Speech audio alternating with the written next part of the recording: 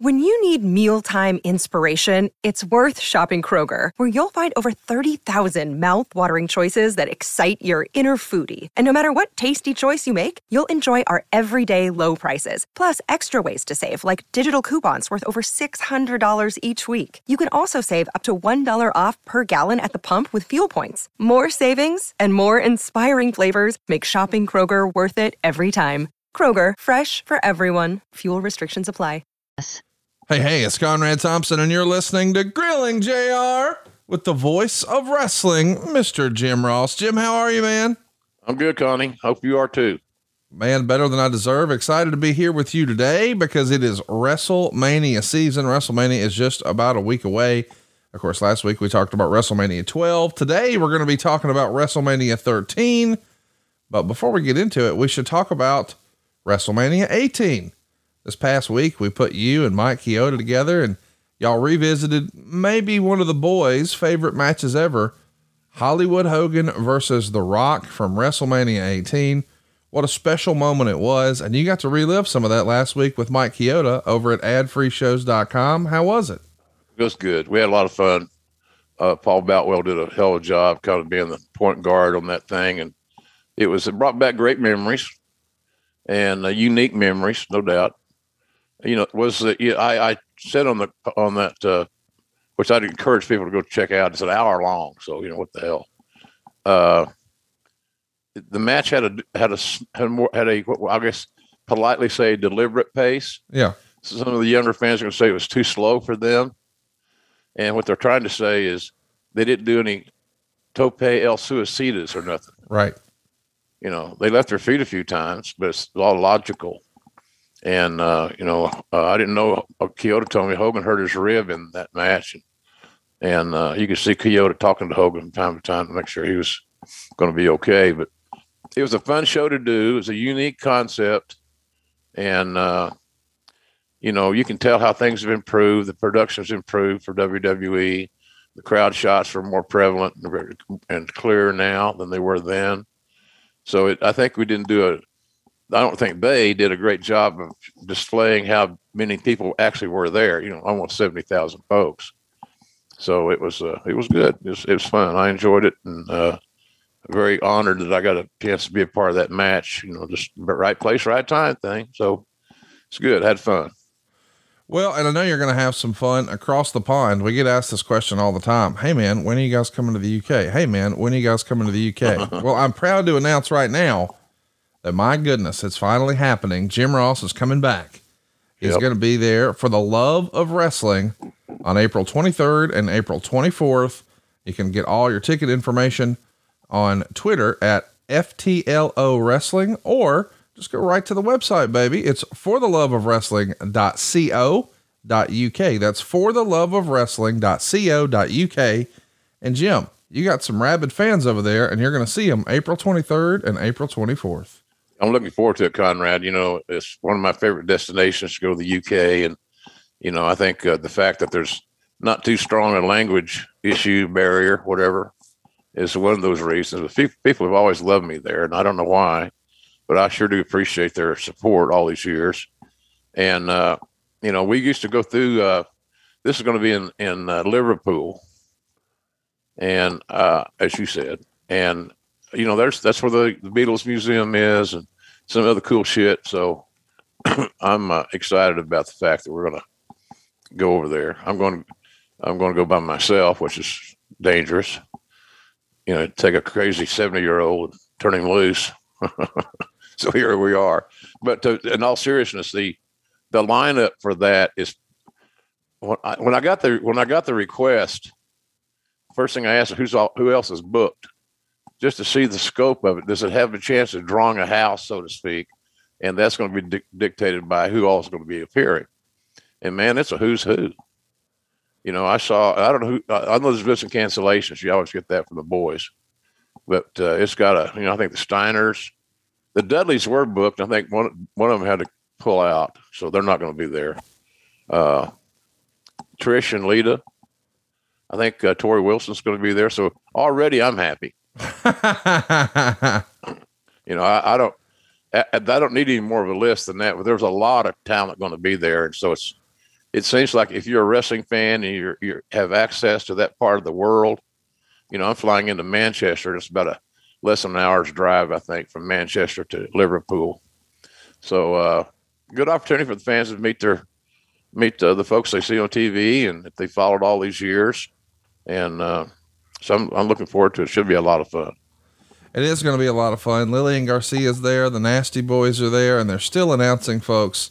Really glad to see your name back on that list, though. All the pros are going to be there. Don't miss it. It's April 23rd and April 24th for the loveofwrestling.co.uk. But without further ado, man, let's get into it. I can't believe it's been 25 years since WrestleMania 13. And Jim, as far as my fandom goes, this was my first WrestleMania back. I had an on again, off again relationship with wrestling once upon a time, but man, I was knee deep here. And what great stuff is happening in the company. Things are moving very quickly. Coming off the Final Four pay-per-view in Chattanooga in February, and then the craziness of the whole Thursday, Raw Thursday that we previously talked about. Bret Hart's the world champion. Rocky Maivia is the Intercontinental champion. The whole WrestleMania card has been shifted. Of course, the Raw right after Final Four, I believe that was in Nashville, Sid wins the world title.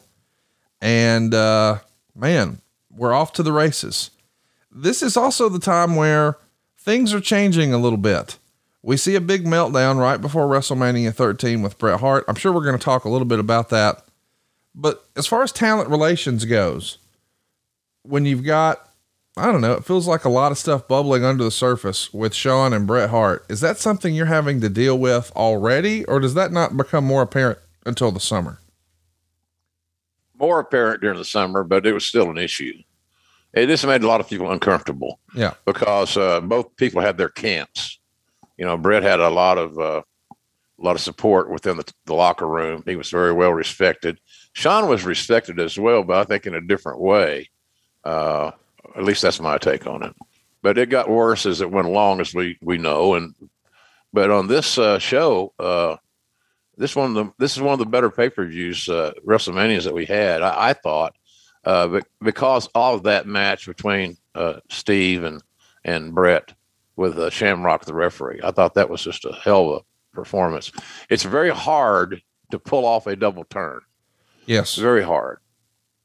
And sometimes you don't even realize that's what's happening until it evolves a little bit more. And that's kind of how it was for me. I didn't know, I knew Bret was going to go over, but I didn't know how. I didn't know when. I didn't know with what. And so for me, that makes it storytelling so much better, because then I can just focus on what's on the monitor, what's on the screen. And quite frankly, for any announcer, that's your money. Figure out how to follow the monitor and describe what you're seeing, because that's what your audience is seeing. So if you want to connect with your audience, then connect with them visually on your monitor. And that's what I did. That's how I've always worked. So it works for me. It might work for some of the other announcers that watch the show and listen to our podcast. So it was good, man. It was no issues that I remember going into it. It seemed like everything was okay. But we saw the same thing at WrestleMania 18 later on, 5 years later. A non-quote-unquote main event stole the show.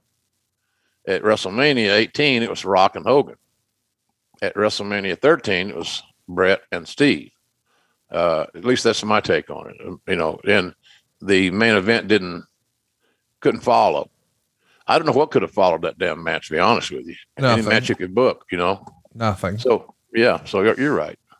So it was all, the Bret Shawn stuff was still to come. We had that to look forward to.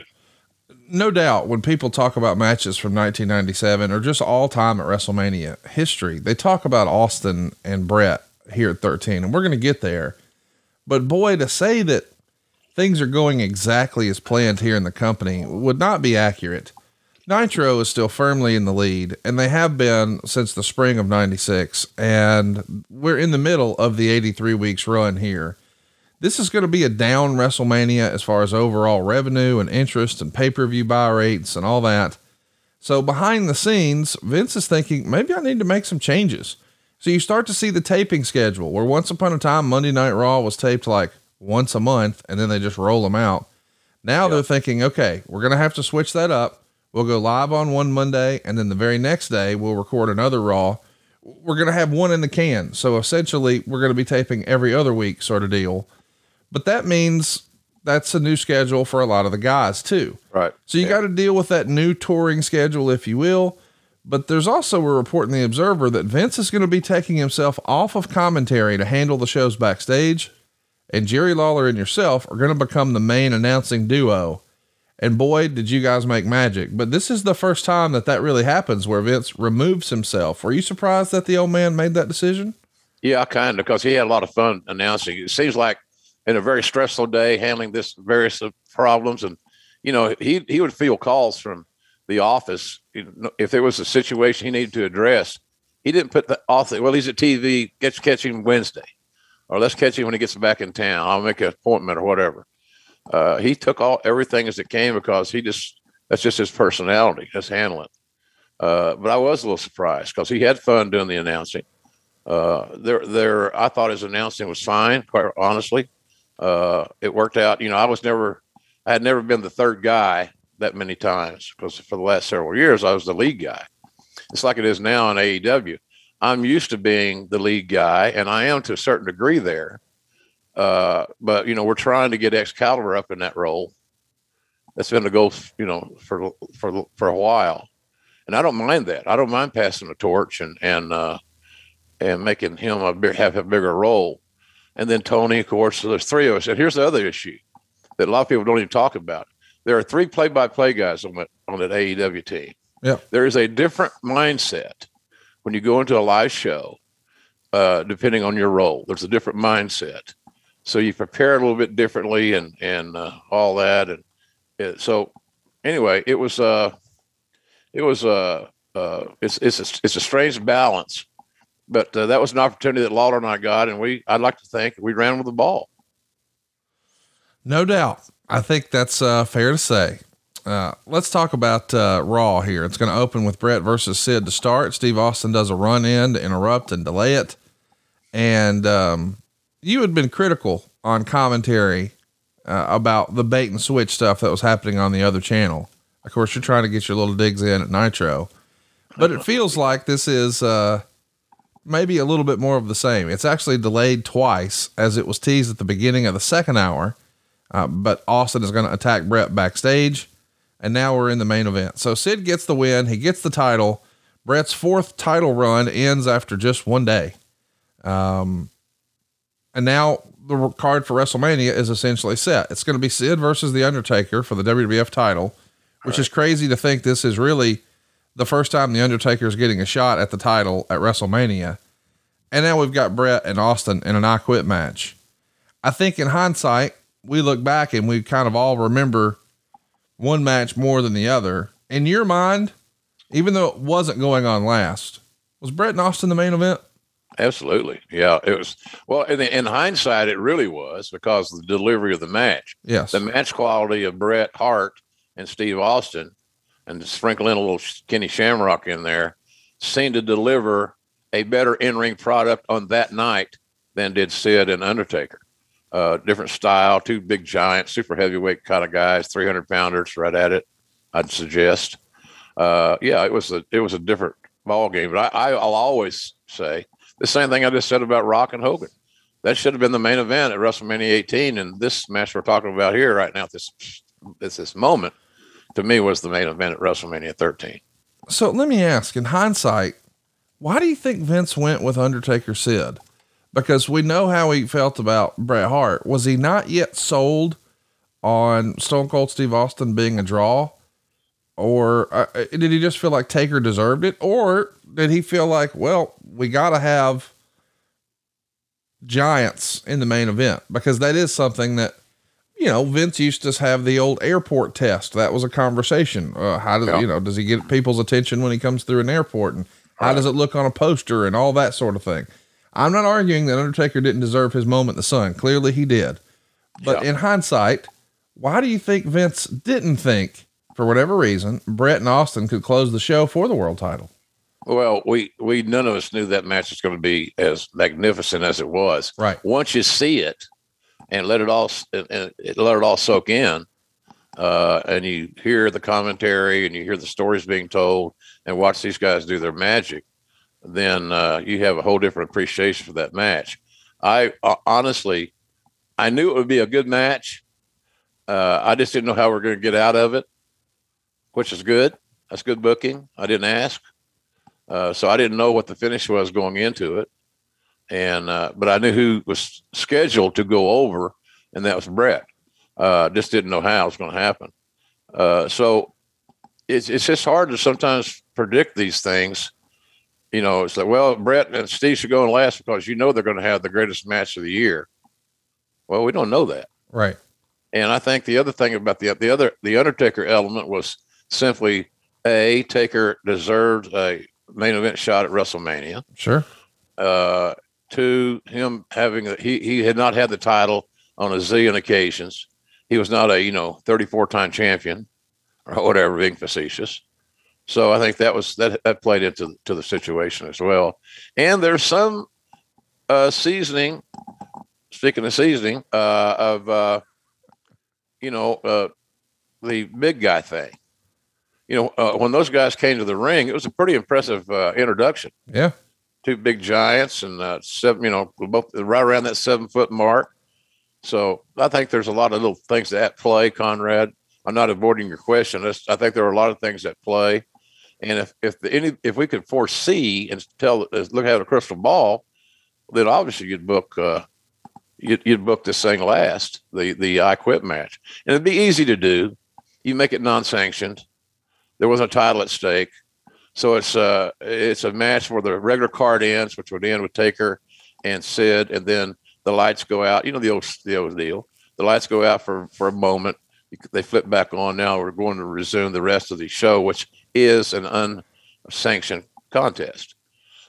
We could have done that, and but you think of all these ideas that are somewhat good or bad or mediocre after the fact sometimes, and that's kind of what we're doing here. But it turned out to be the main event in my view.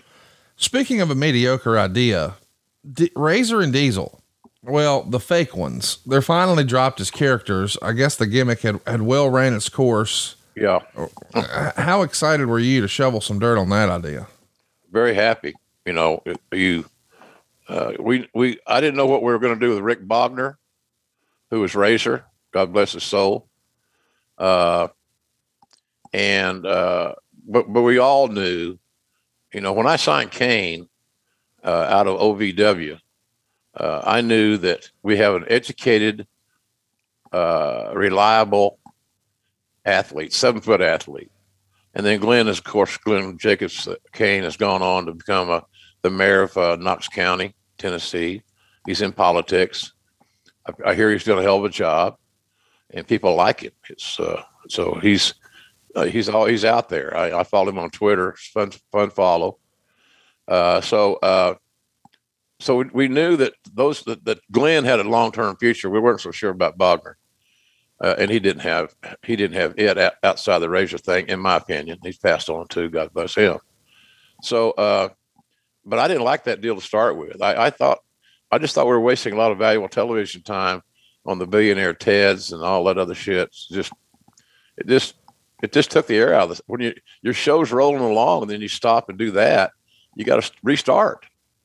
And we did it. We restarted every week that we did those damn things. And they took a tremendous amount of production time in pre-tapes to get those things done. They would record them in Stanford as a rule at the TV studio, then edit it, and then here you go. I just never was a big fan of it. But I'm a traditionalist, Conrad. I didn't see giving valuable TV time to the opposition. That's all we were doing at the end of the day, right? And when you watch those vignettes, if you watched when you were that back in the day, what were you thinking about? Well, I'm sure you had WCW on your mind. Yeah. So why would the people that's whipping your ass every week, why do you need that? Yeah. Why do you draw attention to that? Yeah. Yeah. So anyhow, that's what I thought about that thing, but I was glad that thing had run its course. I wish it had run its course earlier, but not to be. But finally, we got out of that shit. I didn't like it. I don't think the fans liked it. I might be wrong, but I just don't know if the majority of the fans were enjoying that content. It seemed to be personal and it seemed to be on a negative impetus. In other words, it was an idea that was a negative idea that was more personal, like Vince is pissed off, and that was his way of coping and defending his turf. I thought there were better ways to defend our turf by having better shows, and giving different guys breaks, putting some different people on top, like Austin, for example, and then rocking and rolling. Well, you're rocking and rolling with a new idea that, boy, it got my attention. Here on Raw, we would see Jerry Lawler cut a promo on ECW, basically inviting them to show up to a real wrestling show. Later in the show, Heyman would call in and say, ECW is going to be in the Manhattan Arena for Raw. Now, of course, we know this is just going to be some fun creative, but it is a bit of a paradigm shift. Vince is going to give another promotion access to his valuable television airtime. This is long before ECW has a TV deal. They're still syndicated. They're a renegade, essentially underground league.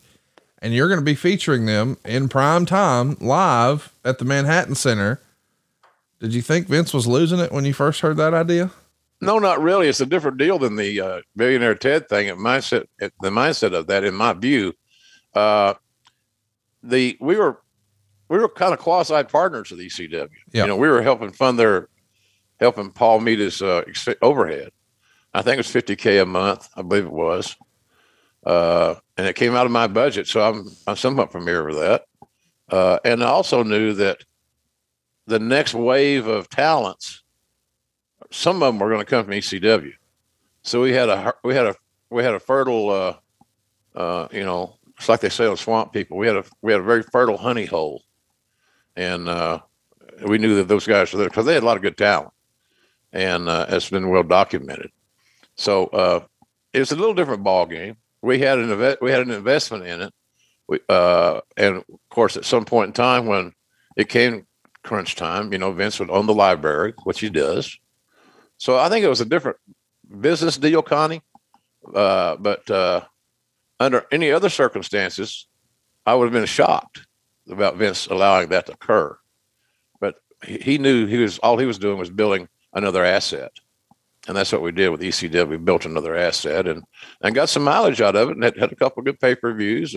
But the key thing is we restocked some of our shelves to some degree with those talents. Another talent that you're going to be stocking, it's going to be Ken Shamrock. He signs with the company on February 24th. At the time, apparently he had been talking to both WCW and New Japan.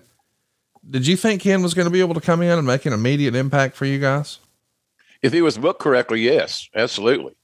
He had a different style. And I remember one of his biggest supporters that came to me because he'd heard it through the grapevine. Of course, that's easy. Tell a wrestler it's easy. Telephone, telegraph, tell a wrestler. I think it's the old cliche. I think, Kenny was well respected by the boys because he was a tough bastard, still is. Yeah. God dang it. I saw a picture of him the other day on Twitter. Hell, he looks like he's 40 and he's probably in his 50s, maybe a little older. I don't know, but he looked great. Yes, he looked terrific. So, Owen Hart was a big supporter of that whole thing.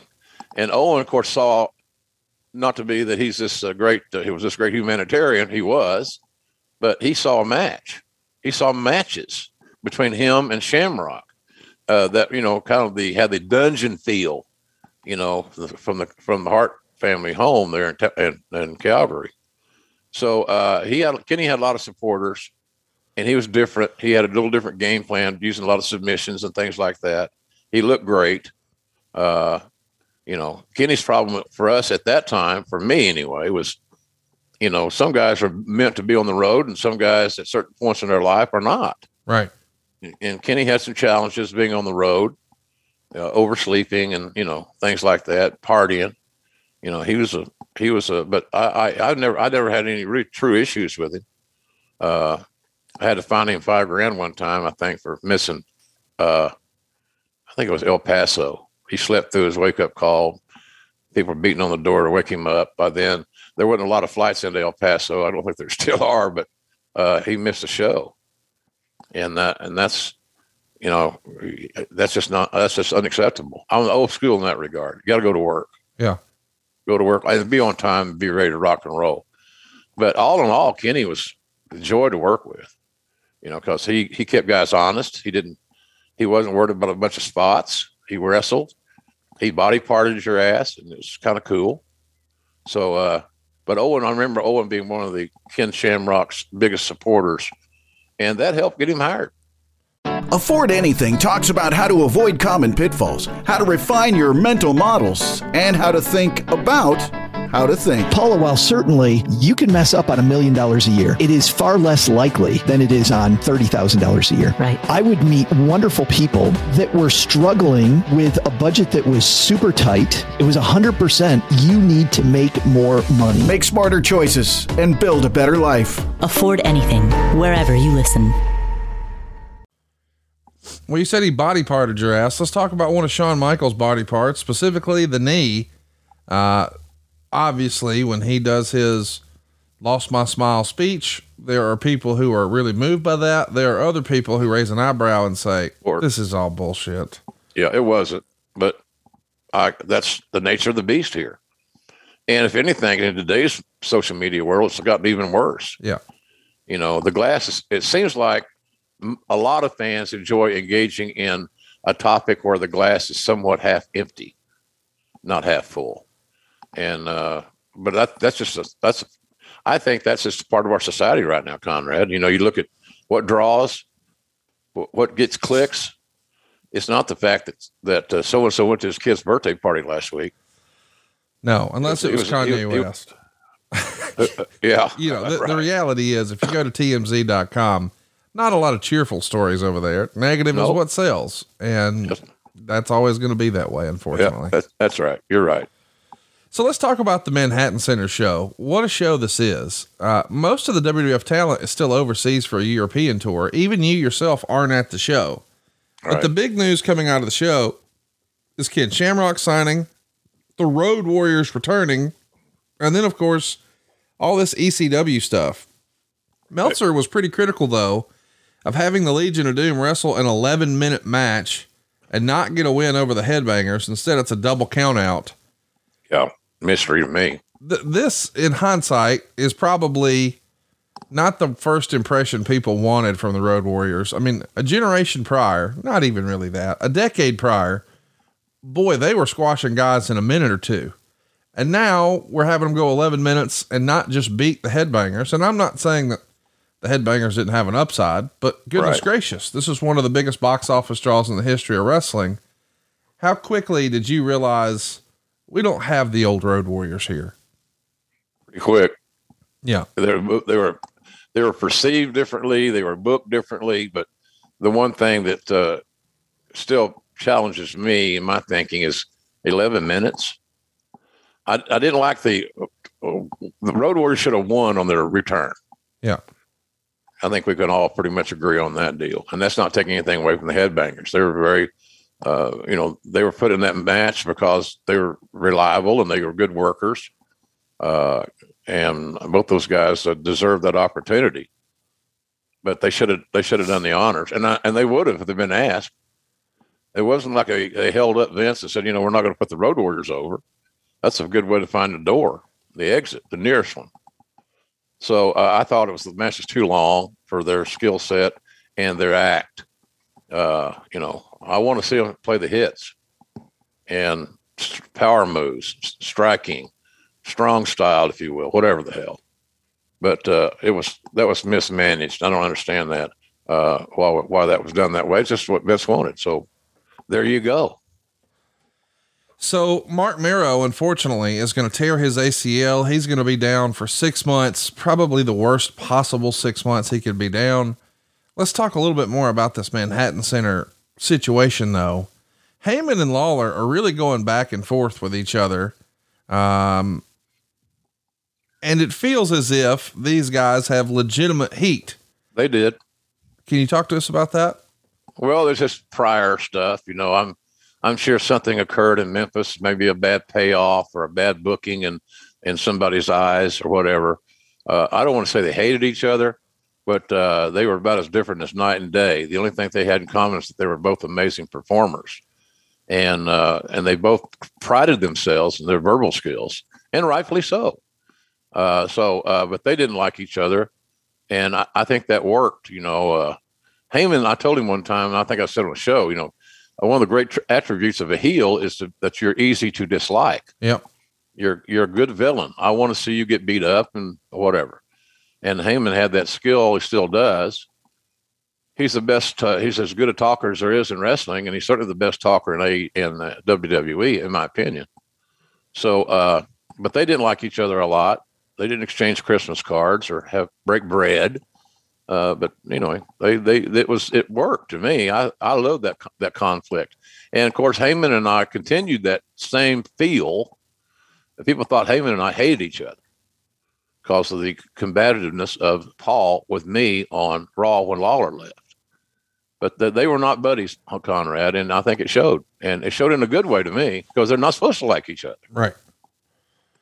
Miguel Perez is going to come into the company here. We know he'll eventually become a part of the Los Boricuas, but Dan Severn is showing up in late February. According to the Observer, he has a meeting at Titan Towers. And I guess the timing of that makes you wonder, did Vince think the UFC talent was perhaps the new place to look for this next big star? He's now got Ken Shamrock under contract, and now we're at least having a meeting with Dan. Do you remember there being consideration for there being more of a UFC style influence, or was it more about we need Ken to have a big opponent down the line? We need Ken to have a big opponent down the line. And of course, Dan Severn was the kind of human being that you wanted to do business with. Yeah. Honorable, professional.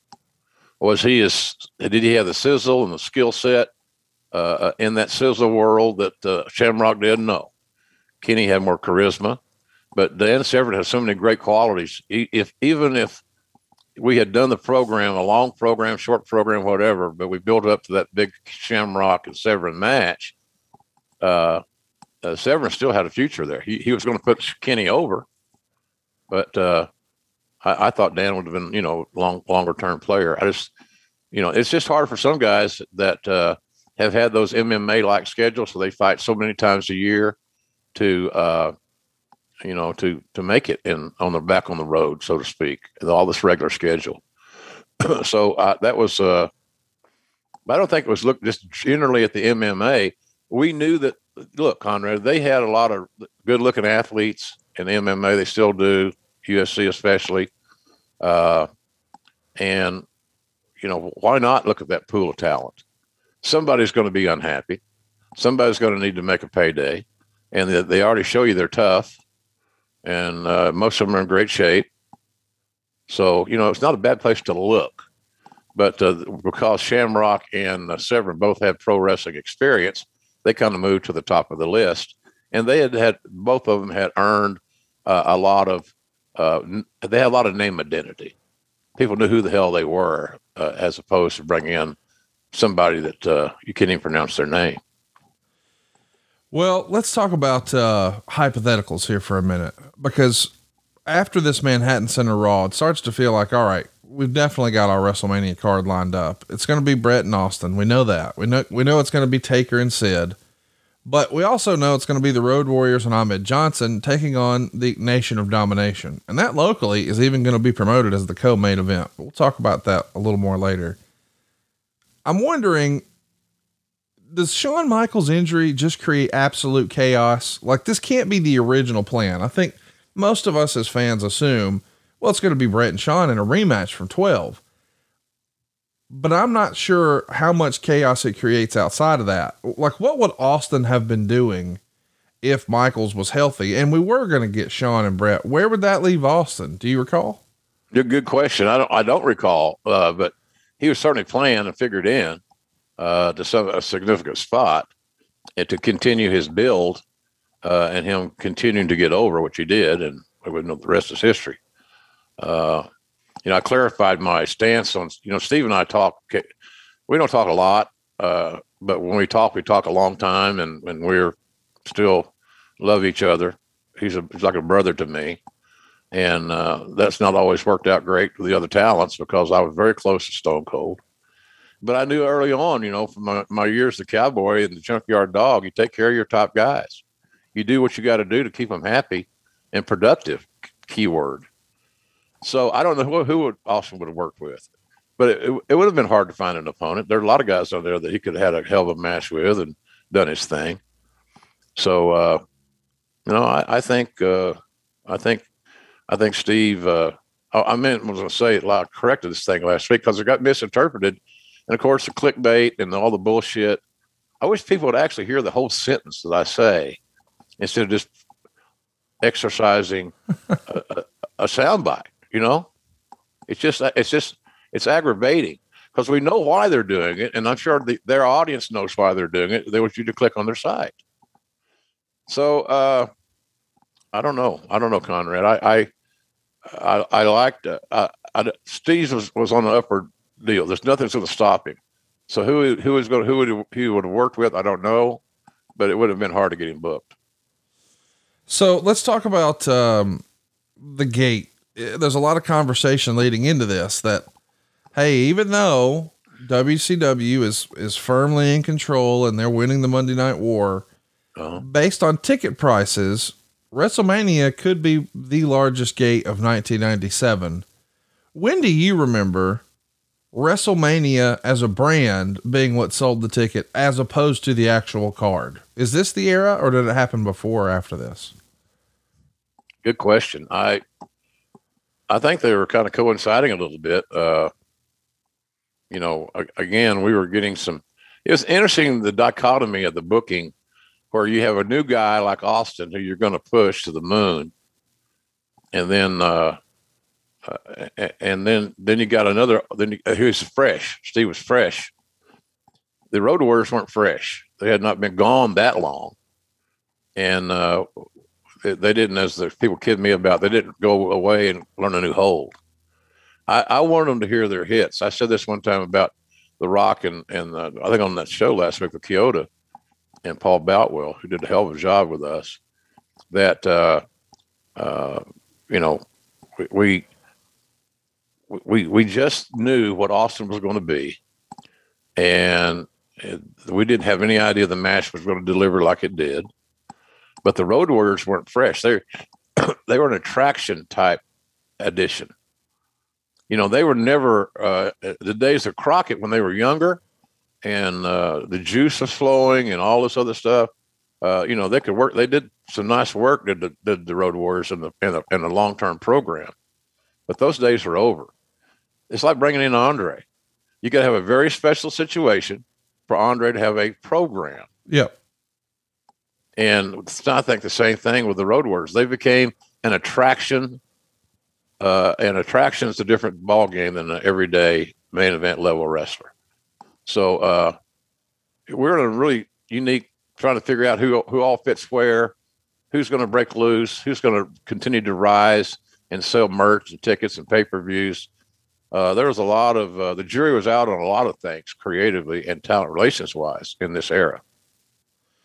So Raw on the 3rd of March is on a tape delay from Germany. It's got an amazing match that you should go out of your way to see. It's the finals of this European title championship tournament. It's going to be Davey Boy and Owen Hart. British Bulldog wins. Dave gives it a 4.5 star match rating. Really a phenomenal match. But what's most notable about this show is that Vince McMahon is not happy with the presentation. The usual WWF production standards are not there. And this supposedly sets into motion a series of events where allegedly somehow, as Vince is frustrated and ranting about this and that, Vince Russo gets a little more creative power as a result. What do you remember about that match, about the production issues, and supposedly this meeting where Vince Russo comes out smelling like a rose somehow? I didn't understand the Russo element and how that fit in under those particular circumstances. It just feels like McMahon is just boiling over with frustration. He's frustrated that we're not winning the Monday Night Wars and that we're not as profitable. That's the bottom line, Conrad. Yeah. You can stop right there. Yeah. We're getting our ass beat every week, 83 weeks in a row. And as we all know, and certainly on the ad-free network, because that's Eric's show, right? So, yeah. But they earned their wins, and they had something fresh and something new, even though it was not with new it was not with rookies or unknowns that burst on the scene. It was a different feel, but it was new to them, and the whole concept of Hall and Nash and how the outsiders and all this stuff was a hell of an idea. And people say, well, Eric got that from the Japanese. Who gives a shit? Right. I don't care if you found it in Little Rock. It don't matter. He did it. He had the balls to do it, and the talents involved in that takeover were very motivated to leave their mark and make their mark, as it were. So, no, I just don't. I don't know, man. The Russo element that you mentioned is one that I'm not knocking Russo. But it was, if that was the case, based on what you're saying, then, and I didn't even ever look at it that way, but nonetheless, the crew was always kind of iffy over there because they weren't our regular crew. There were some key members, but it was a whole different mindset and all that stuff. So that didn't surprise me that he was going to be displeased. I don't think he was displeased with the match, but unless Meltzer had some dirt, my God, he got dirt. So I don't know, man. I thought the match was outstanding. And largely in part for Owen's generosity and unselfishness to his brother-in-law. So I thought it was a good match. But yeah, the key element here, you can go back to that one thing I said earlier, just a few moments ago. The Monday Night Wars had McMahon in a stew that he never relinquished. That was always the topic of every day, the ratings. Well, let's talk about another piece of TV business here. The MSG network has been a staple for the company for a long, long time, but they air the house show on March 16th for the first time in years. And it's also the last time ever. Do you know what was happening? I mean, was just television changing? Yeah. Yeah. Yeah, that's what it was. And the MSG network they had a lot of obligations and new obligations. They had multiple teams that they represented on the network. So available time was scarce. But I think you said, as simple as this, the TV landscape was changing. And with some of those sports networks, their arrangements, their deals with their teams in their marketplace, or like it would be the Yankees or the Mets or whatever it may be. Then, of course, in New York, you got all the hockey teams, you got basketball. I mean, they're going to be packed. They got plenty of content. So I don't know if they really needed us, but I used to, when I was still working for Cowboy. Right. I used to watch on cable the MSG shows. I enjoyed the shit out of it because it was a house show. It's basically produced like a house show. And I always enjoyed those shows, but I think it was just a matter of the changing landscape of the television market.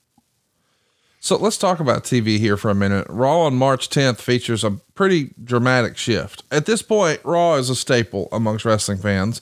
Until Nitro started winning all the time, this was the number one wrestling show in the world.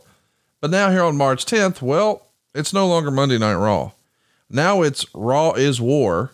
You got a new stage. You got the big Titantron. You got the big Pyro Open. This is a lot of cash, a lot of commitment. And Vince McMahon is sort of pushing his chips in here when revenues are down. So this feels like, they say, necessity is the mother of invention. That's right. What this feels like. Hey man, we're losing our ass. And if we want to pull the nose up on this thing, it's going to take a major commitment. I know it might not make sense financially for us to do this right now, but I think it's a necessary step. And here we go. Is that about right? Yeah, that's about right. It didn't make sense financially at that time. Right. But Vince was willing to bite the bullet and upgrade the production. I remember numbers being bandied about, how much it was a week to tape and all that. It was 7 figures and all that. It's just amazing. But he made a major commitment and a gamble. I equate it to the gamble he did at WrestleMania 1, where it had to hit or he was in trouble. Right. Financially big trouble. So he fought. He did what he thought was right, and quite frankly, it worked out. He was right. That's what people wanted. They wanted live TV every week. Let's go. And so, yeah, it was a interesting era. Big changes were made, big changes, and they weren't finished. They were still to come. Around this same time, something else pretty dramatic happens on the other channel. Dennis Rodman's going to become a part of WCW, and the Observer would report that this wasn't actually WCW's idea. Dennis Rodman had apparently received an offer from the World Wrestling Federation to be a part of WrestleMania to do something with Goldust.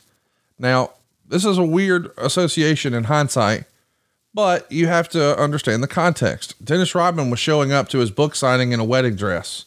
So as we're trying to establish this WrestleMania theme of Goldust doing big stuff, we know what he did with the Hollywood Backlot Brawl the year prior with Roddy Piper. Well, we're looking for another spectacle. Last year, we maybe leaned a little bit too far into the O.J. Simpson stuff. Well, this year we'll lean into Dennis Rodman. Instead, Rodman loves Hulk Hogan, makes the call to Hulk Hogan. The agents get involved. Eric Bischoff closes the deal on the phone. And now all of a sudden, Dennis Rodman is not going to be a part of WrestleMania 13. Now he's going to be a part of WCW's program. He'll show up at Uncensored, but he'll actually wrestle a match as a free agent later that summer for WCW and do Bonanza business. How frustrated was Vince McMahon that he thought he had Dennis and it slipped through his fingers and damn it went to the competition. Yeah, it was frustrating for everybody because we all had a thought that for a one-off, one-time only appearance by Dennis, it would be a hit because he was kind of a lightning. He's polarizing. And so we were disappointed, no doubt, because it seemed like it's going to be a layup. That he was what we needed for that attraction, for that Piper role of an outsider coming in and doing his thing. So it was disappointing. Well, the big thing for me is that we've got this happening in the Chicago market. Dennis Rodman is a bull. So this is going to be front page news all over Chicago, just 2 weeks prior to WrestleMania. That's really like an extra feather in the cap for Vince McMahon or Eric Bischoff, is it not? Yeah. Good timing. Well, he knew that it would have an impact on various fronts, did Eric. And, he was smart enough and aggressive enough and bold enough to make it happen. Simple as that. They paid Rodman, I'm sure, a lot more than Vince and we were going to pay him.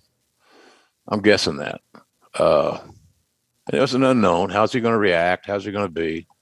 So, yeah, it was disappointing, but was it a deal breaker? No, to me, it was always going to be a one-time deal. Now I know WCW got more than one out of Dennis, as you alluded to. Yeah. Did all those others do as well? I don't know how all that panned out, but it was a successful investment for Bischoff and WCW with Dennis Rodman. Let's talk about Tony Atlas here. He's going to be featured on the show with Rocky Maivia. We're trying to set up Rocky versus the Sultan for the Intercontinental title at WrestleMania. What was Tony's status with the company, and why did we have Tony here instead of Rocky Johnson? I don't know that what their working relationship at that time with Rocky Johnson and Vince were. I know there was a period in that era that they had kind of fallen out of favor with each other. And generally the reasons are, why did that happen? Well, the dirt, everybody, is cash and creative. So it's always the same shit, same thing. So, and Tony Atlas was Rocky's tag team partner. Yeah. They were the first African-American tag team champs in WWE history, I believe. So that made sense. So Tony fit there, and he still looked amazing. But I think that was the deal. Everything was working toward how do we embellish The Rock? How do we do more of The Rock to get him over and to get him exposure, to get him established? And we thought that was a decent way of doing it. Put him in a tag with a veteran, and then get him some exposure there. He's going to shine like a diamond no matter who he's with. Yeah. But we thought that story was going to make some sense, and at least it had a backstory, and we could explain. So I think that's what that was. But again, never underestimate why we did it. We did it because we wanted to do something good for Dwayne, because we all believed, see before our eyes, that Dwayne Johnson was going to be a megastar. Nobody realized how big he was going to be. I certainly did not. I didn't know he was going to become the biggest movie star in the world. Oh yeah, I knew that. We were eating gravy one day at the diner in Florida between my bites of my Cuban sandwich. No, it was, you could tell. You could feel it. That's one thing I've been blessed with, is the feel for certain talents. I think that where you say, well, this guy's got something. Yeah. I told you this before, Connie. I didn't like to hire talents. My first priority was to hire talents that I thought in time and through evolution and training and nurturing that, we would be, we could make this guy something special. And I didn't want to recruit people to open the show. You want to shoot, this guy could be a main event guy. This, all this stuff, that was the deal. And can you headline WrestleMania? And I thought from day one, even sitting in that little restaurant that Dwayne and I kind of finalized our deal with, this guy's got it. There's nothing he doesn't have, unless there's secret issues that I'm unaware of. I can't find it. He checks every box. So he checked all my boxes, and luckily for everybody involved, it worked. It seemed like it worked out. Let's talk about, a couple of little news and notes here. Yeah. Your old pal, Dr. Death, was arrested on March 17th at the Laredo, Texas airport for drug possession. You guys aren't working together at this point, but boy, this has got to be some devastating news to hear about your old pal. Yeah. I took a big step backwards because, I still believe that Dr. Death and Stone Cold would have been a nice program. Yeah. I thought that would have been a match that people would have had interest in. They both had the same tough mindset. It'd been get Doc over would have been fairly easy. Big athletic guy, around 300 pounds, that could move around and all that stuff. Get him some wins, all that good stuff, and then of course morph into later on. Program with Austin was money, but that said, everything. All those plans are futured after Doc made a very poor decision, bad judgment. And I felt so bad for him. He did it himself. So I'm not feeling like, well, the system got him, or it was whatever.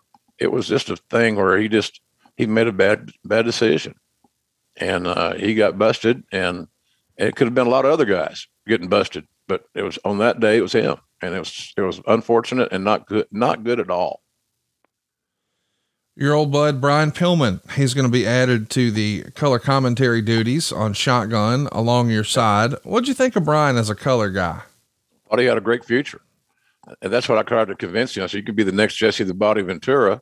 You can make a damn good living, make a lot of money, more than a lot of the boys, and use your creativity and your timing. He had great timing, did Brian. Had that unique voice, raspy voice from his cancer surgeries as a kid. So, because I thought, and I never said it to him in a blunt way, but his wrestling career was essentially over. When he had that ankle fused and all that stuff, it was, I think that was around, I'm not getting my dates confused here, but I just felt like Brian, the days to be a main event star, which he had to be in his mind's eye, had kind of blown by him with him having nothing to do about it. He was on bad timing, bad luck. But Brian still thought he could wrestle. And, but I thought he had a chance to be a real good color commentator, and that would have given him some stability, consistent checks, learning a new skill set. Because Brian always had the mind like a booker. He always was creative and was thinking ahead, always had ideas and so forth. So him morphing into that color analyst role with an edge, to me, was money. But he was never happy in that role, ever. And I couldn't make him happy. I tried. I really did try.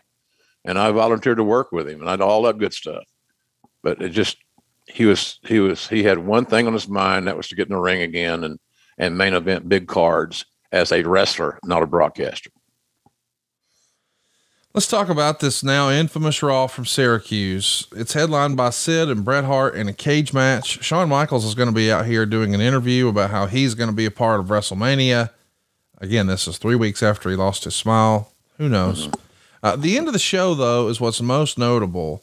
The show goes long. I guess there's an approved overage here, or overrun, but we've got Bret versus Sid in a cage match for the title. And it ends when Taker slams the door shut on Bret, and then Sid climbs out to retain the title. They go to commercial, and when they come back, that's the big story. Vince McMahon, who has only ever been acknowledged as being a commentator on the program, is climbing into the ring to interview Bret. Bret shoves him down really hard, and that gets a big reaction. McMahon is selling it great, and Meltzer would say this. During the Hart turn, Hart said, "This is bullshit," after losing the Sid in the cage match while he threw Vince McMahon to the ground. Vince, the master actor, had a great glare at Hart. Hart said if people were mad at him, tough shit.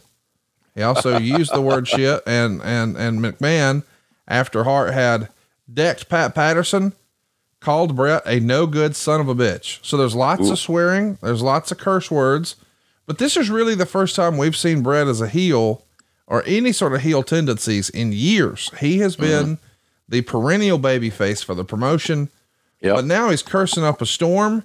And this feels like, in my opinion, maybe the first evidence that this is when the Attitude Era starts. What do you think of that? No, I think that's a good summation. I can't think of any other singular moment that would speak to that point better than this one.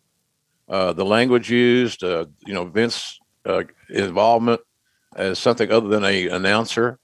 I've oftentimes said, and I mean it, Vince McMahon was the greatest heel in the Attitude Era because he fit so well with the guy that made the Attitude Era, Stone Cold.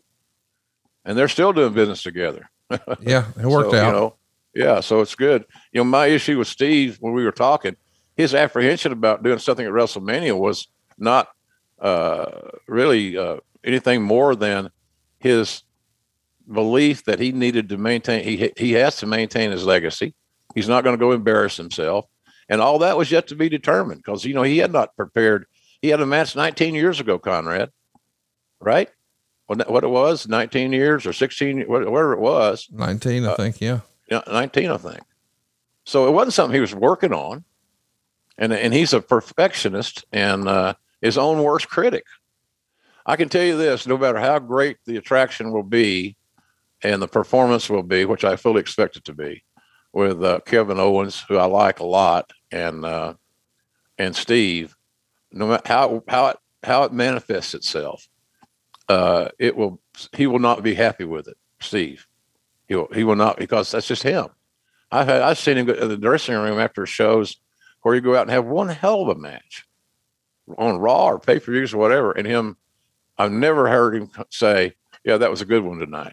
Right. We did, it's just him. You can always be better. And maybe that's not a bad philosophy. So let's talk about some other news and notes, and then we'll jump right into the show. 3 pieces here. It's reported that Victor Quinones had signed a deal with the WWF. What was Victor's role supposed to be at the time? And what do you make of the rumors that maybe he had, a family relationship somewhere within the company? Well, he was Monsoon's adopted son. There you go. And they were partners in Puerto Rico territory. So there's that connection. Victor, I think, was primarily brought in because Victor had contacts with a lot of Hispanic talent. And again, we're looking for new talent. Who's going to get over? Who's new that's we could bring in that we might catch lightning in a bottle with. So, but that was primarily Victor's lot in life for us, was being the liaison between WWE and the AAAs of the world and things of that nature. Because Victor got around, he was a promoter. He had his finger in a lot of pies, and he knew a lot of people. So that was his primary deal. And I think Victor, it seems to me like Bruce met Victor before me, but I worked so closely with Monsoon that Monsoon would oftentimes talk about Victor like a son, and he looked at him as a adopted son, and not as close as Joey Morella, but in that same ballpark. So that was Victor's deal. He was we wanted to get some high flying, different style, a lot of sizzle, Hispanic talent, and Victor was the place that we went to do our shopping. So before we get to Mania, I want to talk about two other pieces of talent. Jake Roberts, he is let go, and Road Dogg is suspended for 6 weeks. What's going on with these fellas? Well, they couldn't follow the rules, and and Jake had those demons that he, thanks to DDP, he got past and saved his life, in my view. But that was the situation there. Jake had lost a step, like we all have when we get older. He still had a great mind. You want to try to, if nothing else, you want to find a way for Jake to contribute creatively.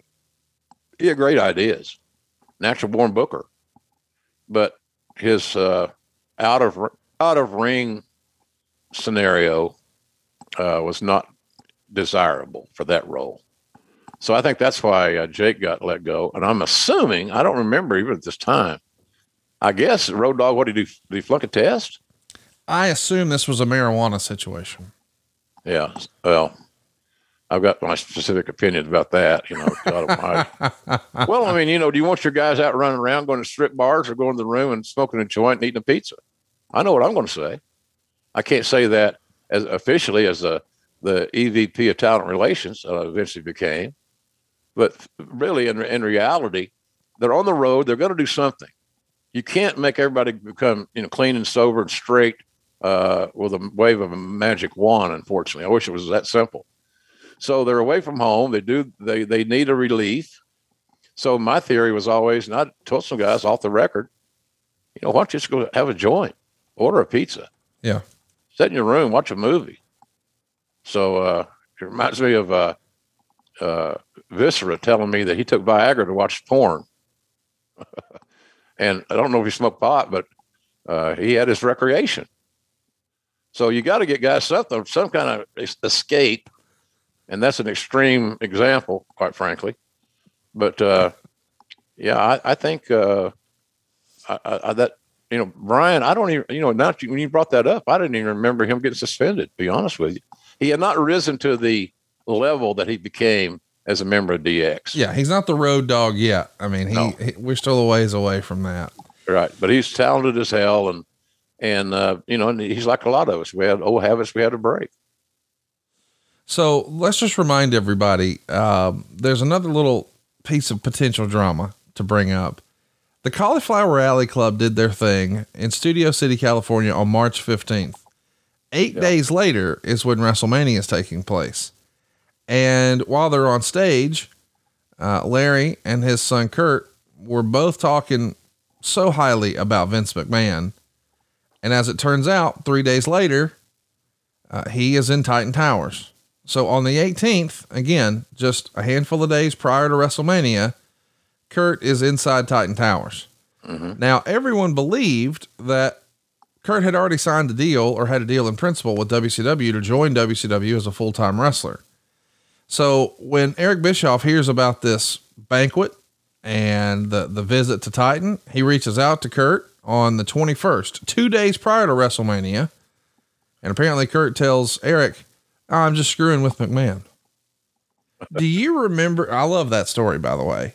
Do you remember there being, hey, what if Mr. Perfect was a surprise at WrestleMania and it just didn't happen? Well, yeah, we thought he was still a hell of an attraction. Yeah. And Kurt Hennig could work. My God, he was great. Did he eventually sign at that time with WCW? He did go to WCW. He never came back. It did feel like, in hindsight, man, he's just messing with Vince here. He was messing with Vince is the story you tell Eric. Yes. Okay. Let's get that straight. You drive the price up by yes. Bingo. Yeah. There's your deal, Conrad. When it's not about the money, it's all about the money. Yeah. And so all Kurt did was to create a positive environment for himself to get more money and to get that gig down. And WCW, and God Almighty, look, he was friends with Hall and Nash and all those dudes. Scott Hall, who we lost here just recently, unfortunately. Man, what a show of respect and admiration by the wrestling community and fans around the world for Razor Ramon, aka Scott Hall, or vice versa. It was amazing to me, heartwarming, quite frankly. I wish Scott was still alive to enjoy that, because he would have been very proud of that opportunity and that scenario evolving. But all Eric did was, all that Kurt did was say the right things. He was a great worker, man. He knew, he was born in the wrestling business. He knew every in and out and every button to push and the whole 9 yards. But he was still a talented son of a gun. And he played the both sides like a fiddle, and he won. He got the money he wanted, I'm sure, from Eric, and he got the gig he wanted. So it was that's how that ended up. But yeah, we thought that Mr. Perfect still had some fuel left, some gas left in the tank, Conrad, even though it might not have been as expensive then as it is now, the old gasoline thing. But anyway, it's that was another. I don't say it was a stumble or we would have rather have had Kurt on our team than see him go to the other side. Simple as that. Well, let's talk about WrestleMania. We're finally here. The show is well received by the readers. It got a 77% thumbs up. There's 18,197 fans in the building. 16,467 of them were paying fans, for a total gate of $837,150. That makes it the largest gate for pro wrestling in the United States since WrestleMania 10. And the show opens with the Blackjacks. Man, what a great tag team they were, taking on Doug Furnas and Phil LaFawn, another incredible tag team, against the Godwins and the Headbangers. The winner of this match gets a title shot on Raw. Now that feels like something that would have happened on Raw, and the title shot's here, but whatever. It's a nice way to get 4 tag teams involved in a payday. A 4-way tag team match is probably going to be a little challenging to put together, but looking back, great talent. The Godwins, more than capable. The Headbangers, very capable. Furnas and LaFawn were just outstanding. And as a fan, I thought the Blackjacks could be huge. I loved repackaging Bradshaw and Wyndham here. It checked a lot of boxes for me. What'd you think of this crew here? Good. Well, it's a good nucleus of tag teams just to build around and from, and then of course the thing you always look at for at least that was my vision, is that who's going to spin out as the single star. Yes. You got 8 guys there. You got 4 teams. You got 8 guys. Are one of the 8 going to break loose and become bigger than you perceive they could be or would be? So, but all those guys they're solid workers. We were hoping that, JBL was an unknown entity because he just kind of, burst on the scene. And even though he'd been working a while, but we were hoping that we could get some magic out of Barry, because at one time Barry Windham was considered one of the top, 3 or 4 workers in the world. Yeah. The Headbangers always were team players, did a good job. Who else is in that match? You said, the Godwins. I love the Godwins. They're good guys. They work their gimmick well. So in any event, our tag team situation was not in bad shape. Like you said, it was not in bad shape. There were 4 good teams right there that you could build from and add to, and maybe one spins out and become a big star. They don't have the best match. It's an elimination match to get the Blackjacks and Furnas and LaFawn out. They're DQ'd and counted out. It comes down to the Godwins and the Headbangers. Meltzer didn't love that. Gave it -0.5 star. And up next, boy, this feels so weird with the benefit of hindsight. It's Rocky Maivia versus the Sultan for the Intercontinental title. Now this is a long way from it being The Rock and Rikishi. But here we are, Rocky and Sultan. They go 9 minutes and 45 seconds with Honky Tonk Man doing commentary. They're showing Tony Atlas in the crowd watching. They also show Lou Albano sitting next to Arnie Skaaland at ringside. Skaaland. Yeah. There's a huge deal where we get to see finally Rocky Johnson at the age of 55 coming to make the save, doing his 1970s Ali shuffle. Right. Meltzer would say the post-match angle was one of those things that looked better on paper than it turned out to be. And he gave it a 1.25 stars. Obviously these guys are destined for greatness, but it's probably hard to see it watching this match.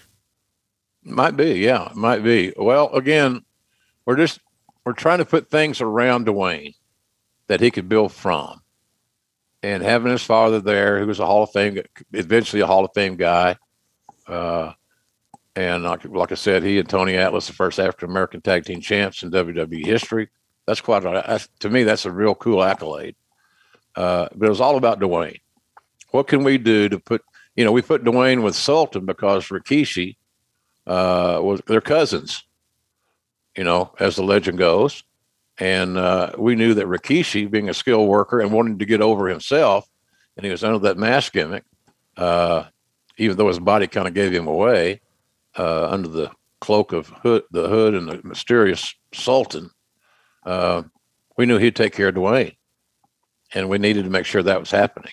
So there was a rhyme and reason for all that stuff. But again, it was all about working back toward Dwayne to get him over and establish as a huge star to be. Again, nobody can tell you I knew all along. Right. Bullshit. You know what? How could you know he's going to become the biggest movie star in the world? And look at all these tentacles now. He's a god that he's bigger than U.S. Steel, as they said in the gangster movies. So anyway, that was everything was all about building Dwayne. And was that the right way of doing it? And now in hindsight, we could pick apart any angle, any storylines, easy. But it was all about him, and I thought that was wasn't a bad way to get him kind of starting to roll a little bit.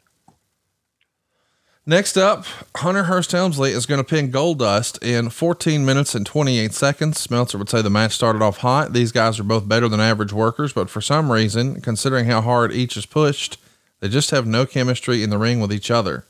Now, as a reminder, Chyna is now a part of the presentation. We first saw her the previous month at the pay-per-view in Chattanooga, but she was this mysterious woman. She attacks Marlena the second time, and that's when we learn that her name is Chyna. And of course, it happens again here. Chyna goes after Marlena. Goldust goes for the curtain call. Helmsley gets out of it. Then he tries to set up the pedigree, but Goldust escapes that. Now Goldust finally has the curtain call set up, but he sees Chyna going after Marlena, and he pulls her to the apron. Helmsley comes from behind with a knee dive to Goldust, who then crashes into Marlena. Marlena flies into Chyna's arms. So of course, Chyna is just ragdolling Marlena in a bear hug. That allows Helmsley to hit the pedigree for the pin, 2.25 stars. These guys worked so many matches in this era. Do you agree with Meltzer that they didn't have the chemistry you might expect? No, I don't. I'm not sure what he was looking for. And it maybe just the feel of his instincts. I'm not sure about Dave in that regard. I thought they had good chemistry, and I thought all their matches were solid, told good stories, but there was never a personal issue there. I know that Scott Hall, we were talking about or mentioned, he didn't like the character, didn't want to work with Goldust because of the homophobia like angle. The wrestling business had never seen an angle built around homophobia since Gorgeous George. And that was Gorgeous George's whole shtick was, being funny or whatever the word back in those days were. Yeah. So, I think some guy, it wasn't everybody's cup of tea. I liked the Goldust character a lot. I thought Dustin pulled it off like a champ. But I think that as far as the chemistry, I just remember those guys having big stinkers, Conrad. Do you having big stinking matches? I don't remember that. No. So, but I disagree with Dave on that. But look, it's an opinion. I don't hate him for disagreeing with not having the same opinion as me or you. He has a right to that. But I don't happen to agree with it this time. Coming up next, it's Owen and Davey Boy retaining the tag titles, going to a double count out with Vader and Mankind in 16 minutes and 8 seconds. So Vader, not too long prior to this was maybe figured in to be one of the top players. And we know that He's out and Sid is in. It is interesting to think about. Maybe this main event would have wound up being Vader Taker, but it didn't happen. Yeah. Mankind has been with the company for a year at this point. He debuted the night after WrestleMania 12, and now he's going to be here in a tag match, considering he too had a bunch of main events with not only Shawn Michaels, but mostly The Undertaker. It's a bit of an odd pairing to see them as a tag team here because they're heels and they're taking on other heel tag teams in Owen and Davey. What'd you think of this booking? It was awkward, a little bit awkward. I mean, there's star power to galore. That's kind of what you look for, I guess, in a large sense when you don't go into an event with a big program and a buildup and a backstory. And these guys didn't have a significant long-term backstory, but there was a lot of sizzle, a lot of star power for that matchup. And, I thought it was at least 2.5 stars. That's what Meltzer gave it, but I thought it might be better than that. There's a lot of cool things that happened in that match, but I wasn't wild about the double count out. I don't know that's like kissing your sister. In all due respect to sisters around the world, but that's the old cliche. It's a kissing your sister finish. It's like a ball game ending in a tie, and that's why professional sports has tried to come around where you don't have ties. You have winners and losers.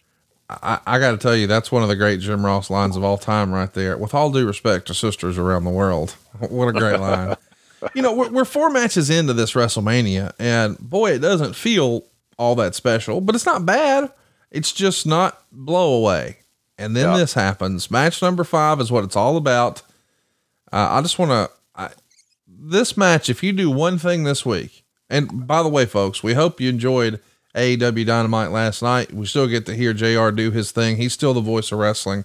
We hope that you're going to check out Friday Night Rampage.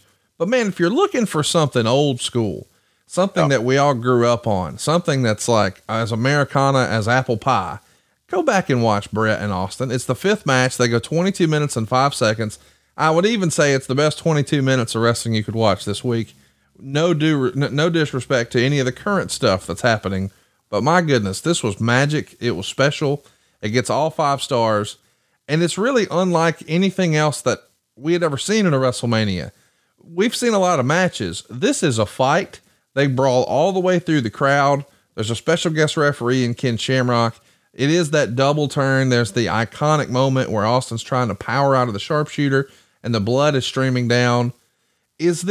Where does this rank for you, Jim, as far as best matches you ever had the luxury and pleasure of calling?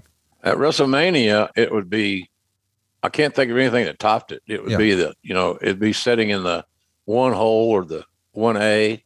I'm trying to think of something that I could give you better. And I know we just did the Rock and Hogan, Rock and Hogan was a great attraction. Yes. We talked about attractions a while ago and a difference in being an attraction wrestler and being an everyday in the lineup guy. But man, I don't know what it would be. I'm trying to think of what am I missing? What am I leaving out?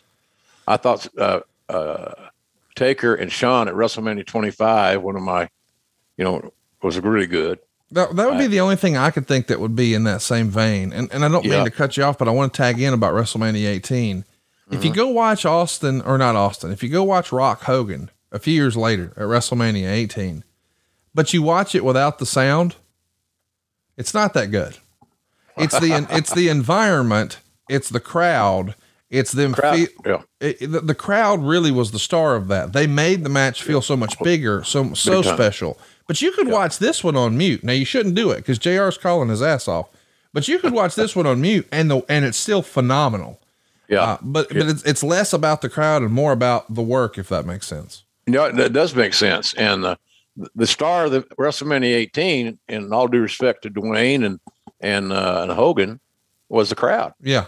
They created the environment that those guys were smart enough and attuned enough, paying attention enough to embellish what they were hearing, what they were getting.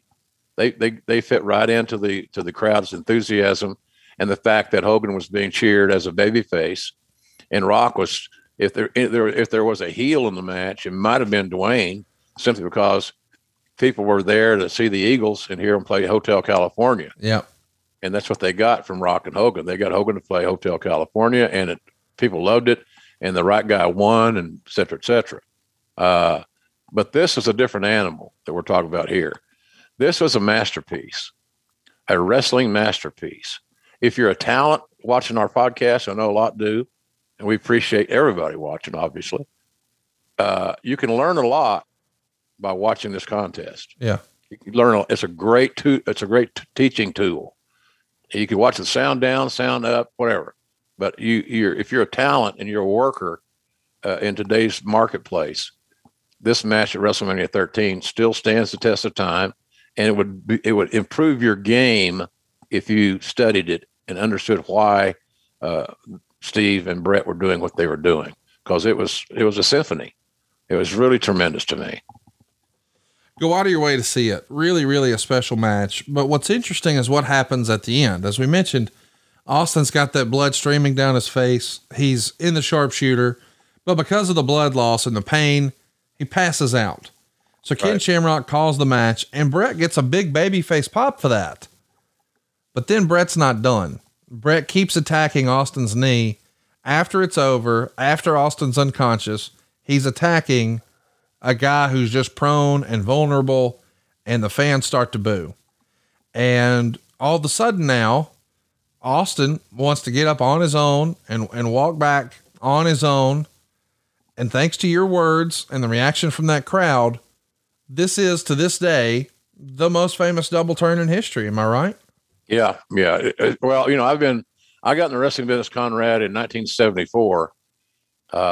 So I've been around a long time, for better or for worse, some people's estimation, I'm assuming. But I don't know. I just, that was the exclamation point in the whole damn story.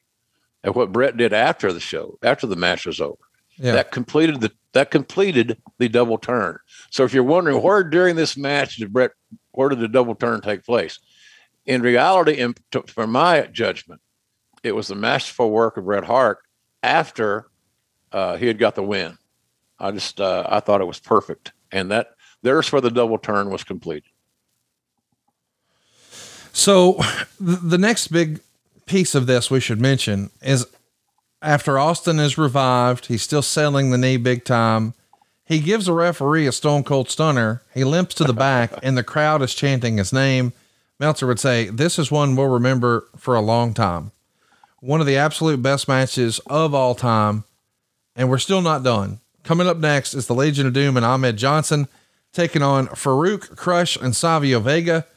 It's a Chicago street fight. And of course, Chicago is the kayfabe hometown of the Road Warriors. So they get a big pop. Locally, this was promoted as the co-main event or the semi-main event. Yeah, because of the Road Warriors. Yes. You just hit the nail on the head. Chicago, Road Warriors, synonymous. And, but they weren't the same Road Warriors that the Chicago audience had grown up idolizing. And I don't know how, having Ahmed there was tough. He was probably not really ready. But they looked great coming to the ring. What an impressive group. So the main event here, the co-main event, we've got lots of crazy weapons and stuff, nightsticks, trash cans.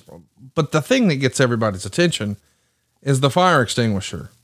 Now, as the story goes, there's two types of fire extinguishers and they use the wrong one. And as a result, ringside is a mess and probably hard to call commentary with. What do you remember about this? Oops. Uh-oh. Ruh-roh. Well, that's one of the great things about doing this show. I'd forgotten about the fire extinguisher, to be honest with you. It's not something I recall in my front of mind awareness every day. But yeah, it was, that was the wrong piece of equipment. And it disrupted things somewhat, but the match is only going to be what it was. I mean, that sounds really funky, but that's the truth. It was just, you got all these elements. You got 6 movable parts, and you got some green in there, And I don't know what this match is. I guess if you want to just cut it down to the nitty gritty, this match was all about getting Ahmed Johnson to have a positive experience and to help get him over. So that's my take on it. I mean, you didn't do the match to get the heels over. The Legion of Doom was a great rub for Ahmed, but I think this match was basically booked to get Ahmed Johnson to continue to move upward. And he does. What a visual it is. After the match, Ahmed gives D'Lo the Pearl River plunge, and he and Animal put Wolfie D and Jamie D on their shoulders and set them up for Hawk to come off the top and do the Doomsday device to both at the same time. 3.5 stars here. And now it's time for our main event. It's only a 7-match show here for this WrestleMania.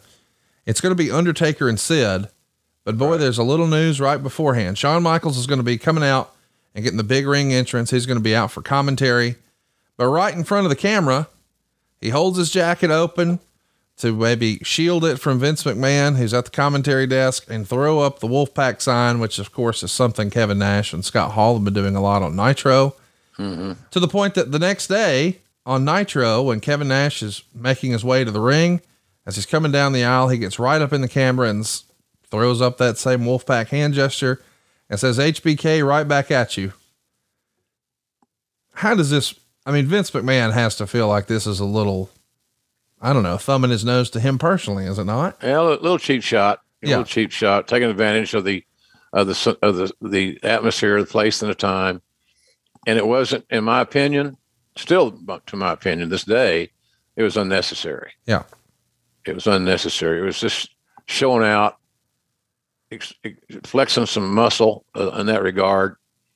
Shawn knew how valuable he was to the company, and he knew that he could probably get away with just about anything as it related to Vince, because Vince loves Shawn.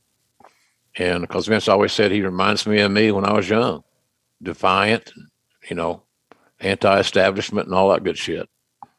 So, I don't know, Conrad, I think, I don't think it was necessary whatsoever. I don't even what did it do other than us talking about it right now? It didn't help the match. It didn't help either guy's cause, I don't think. So unnecessary, but not totally shocking either. So before the match gets started, Bret Hart comes out again. He's yelling at Shawn Michaels. He's calling him a pussy and a faker. He yells at the Undertaker, saying when he slammed the door on him last Monday, he slammed the door on their friendship. He told Sid that he knows I'm the real champion.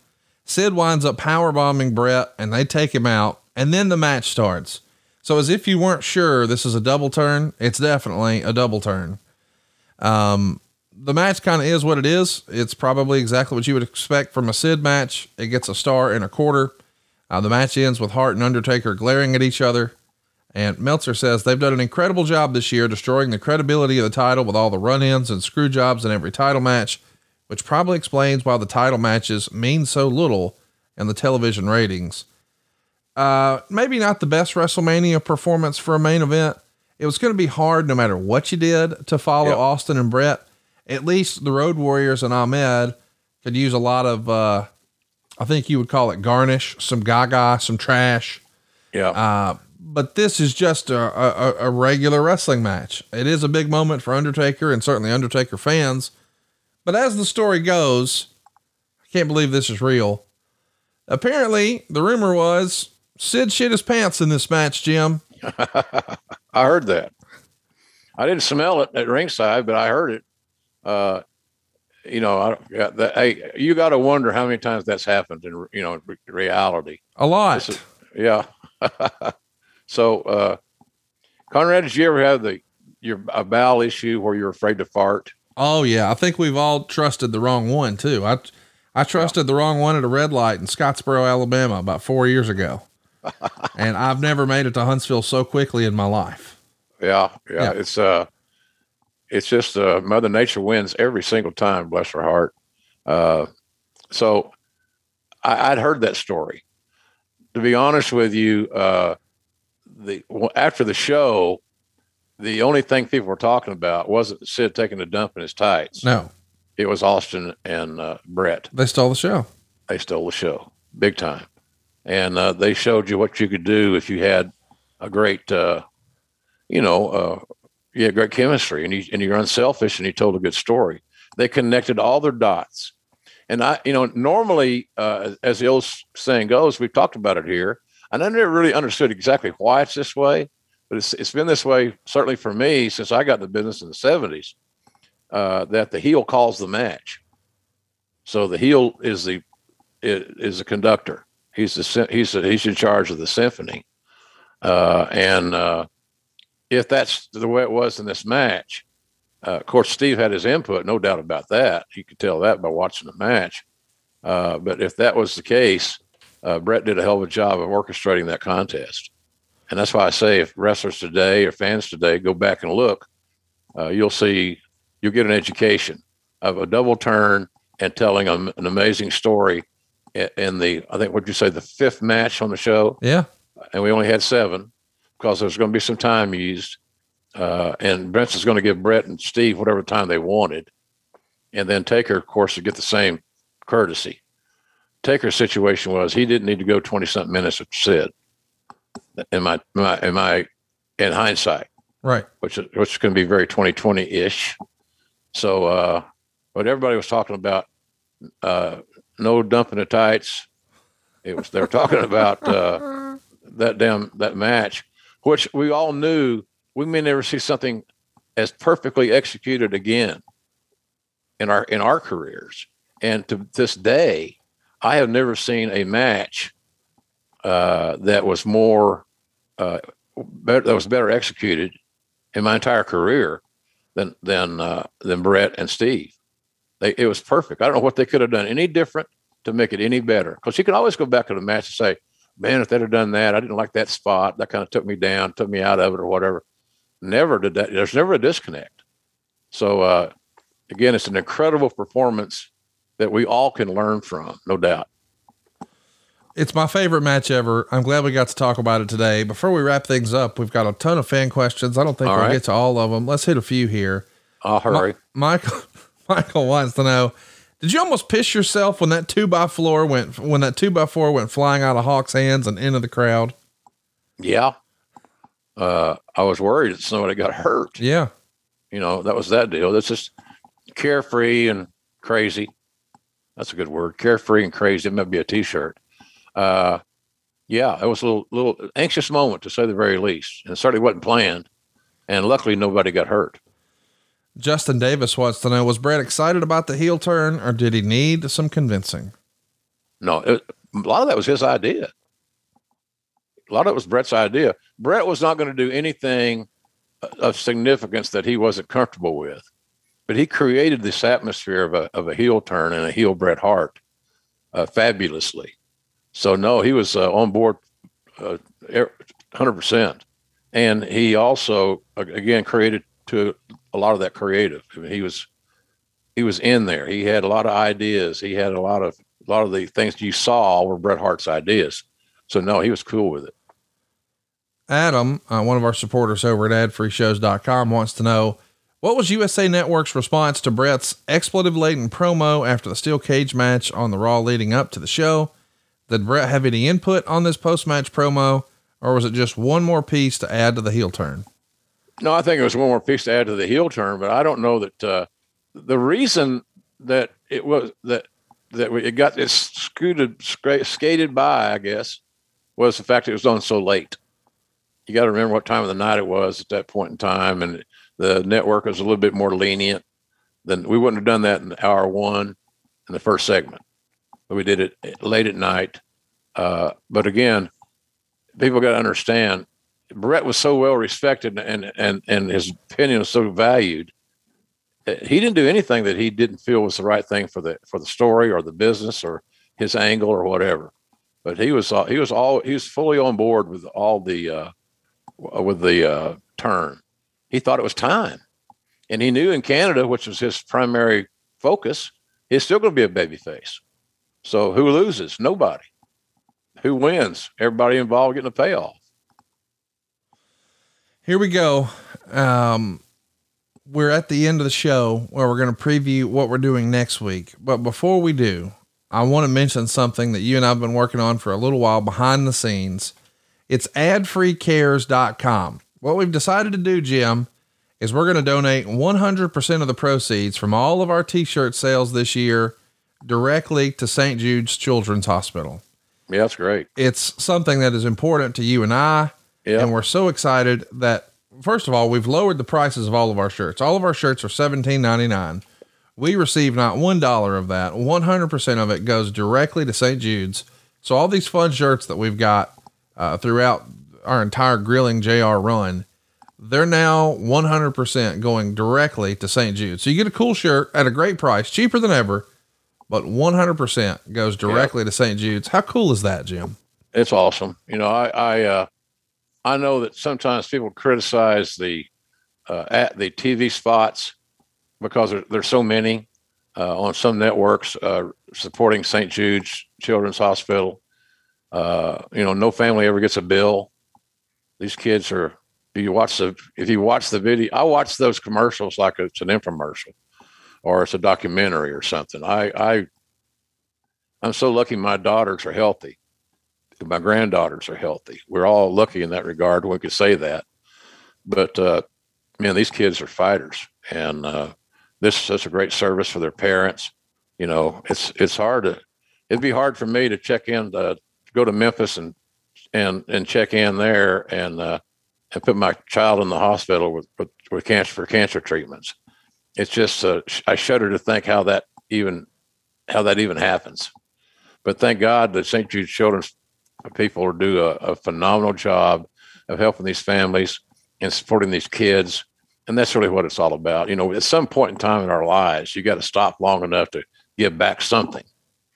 And so if it's a matter of buying a t-shirt that you're going to wear anyway, which we appreciate, I think there should be more JR t-shirts on in the crowd at AEW. Yeah. Why not? You know, I can pat myself on the back without breaking my arm, ego wise, but I love what we're doing there. I think it's just wonderful. And I hope folks will take advantage of it.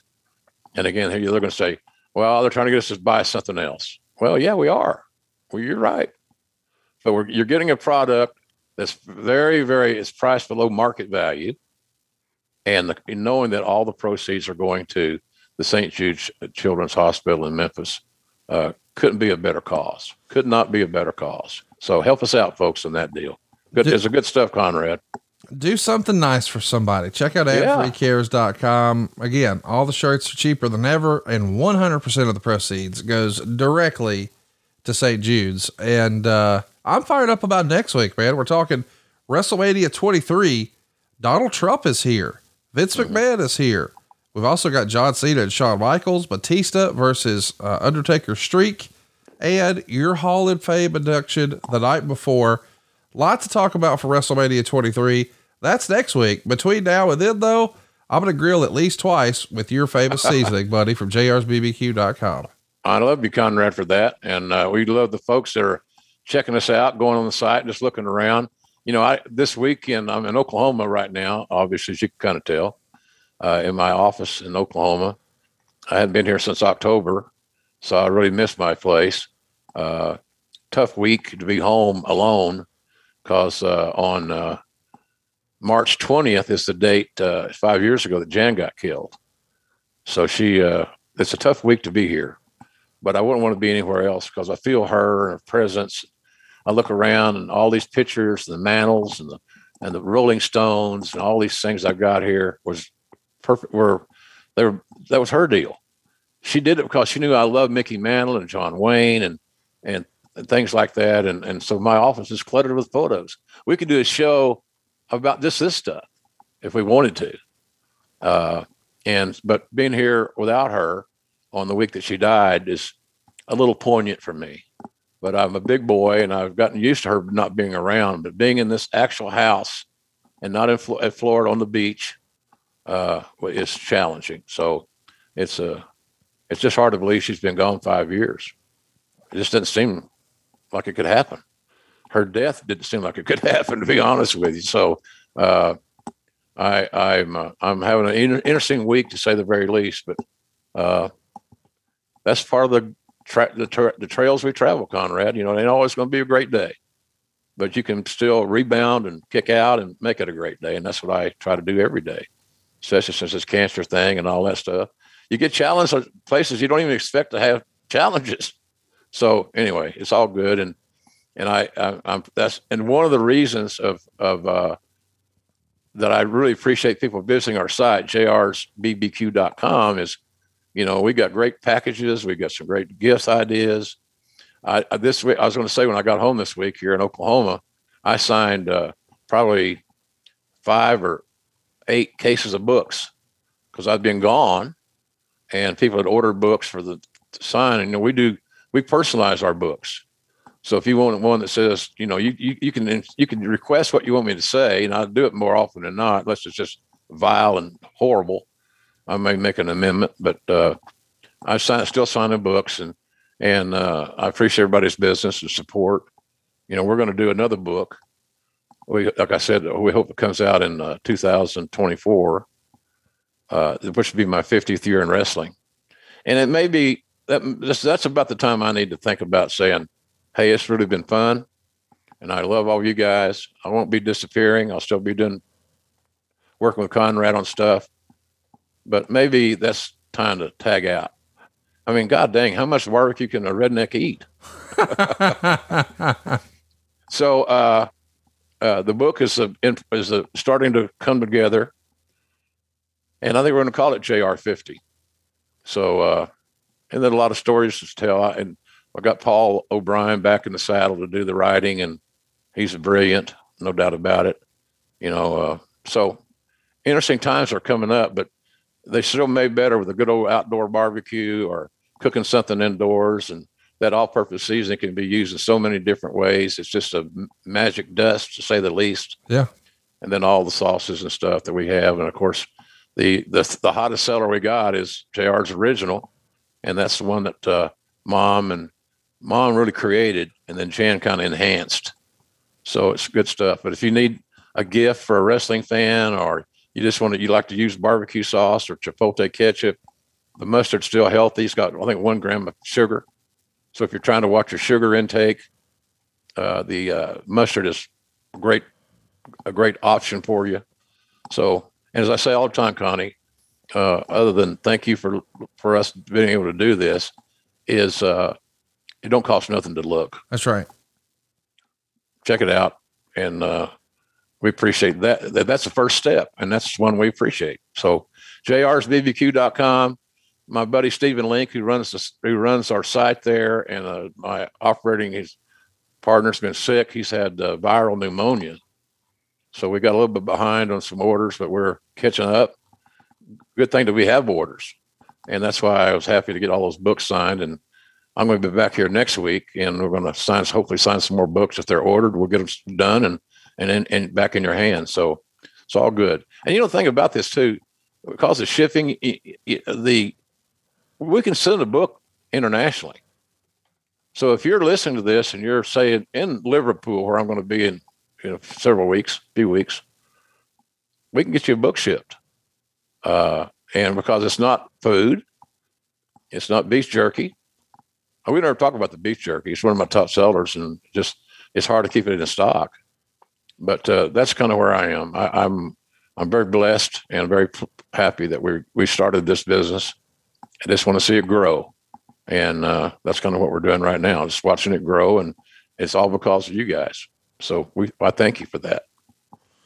Well, we've had a lot of fun on the show today, and hope you guys have as well. We hope you'll check out AEW Dynamite this next week. JR's still doing his thing each and every Wednesday on TBS. And next week, man, it's WrestleMania 23 here on Thursday, and then WrestleMania nights 1 and 2. Another 2-night WrestleMania happened next week. It sounds like a great opportunity to throw down on some barbecue or anything else with that all-purpose seasoning. People are using it for everything. It's at jrsbbq.com. Of course, you get all of our shows early and ad-free over at adfreeshows.com. And we put together JR and Mike Chioda to relive WrestleMania 18 and the magic that Hulk Hogan and The Rock gave us that night. Go check it out, adfreeshows.com. Jim, this was a lot of fun, man. I'm looking forward to doing it again next week. WrestleMania 23 on deck right here on Grilling JR with the voice of wrestling, Mr. Jim Ross. Thanks, everybody, for tuning in. Thank you, Conrad, for all your great work. And we'll come back and kick some more ass here next week, everybody. But in the meantime, we definitely are grateful for your support. So keep watching, keep telling your friends about our program, and we'll look forward to seeing you again here next week. Good old Conrad. See you, everybody. John brings his skewed sense of humor. Jeff brings tips to cut strokes off your next round. Together, it's those weekend golf guys. They'll pay a lot of money to PXG and Titleist and Callaway and on and on and on, right? How many yards do you think you're going to pick up with that extra driver? I think I can get an extra 5 to 10. What if I give you 15 to 20? You pay me more. Jeff Smith teaches on the sliding scale. Those Weekend Golf Guys, the podcast, part of the Believe Network. Just search BLEAV on YouTube or wherever you listen.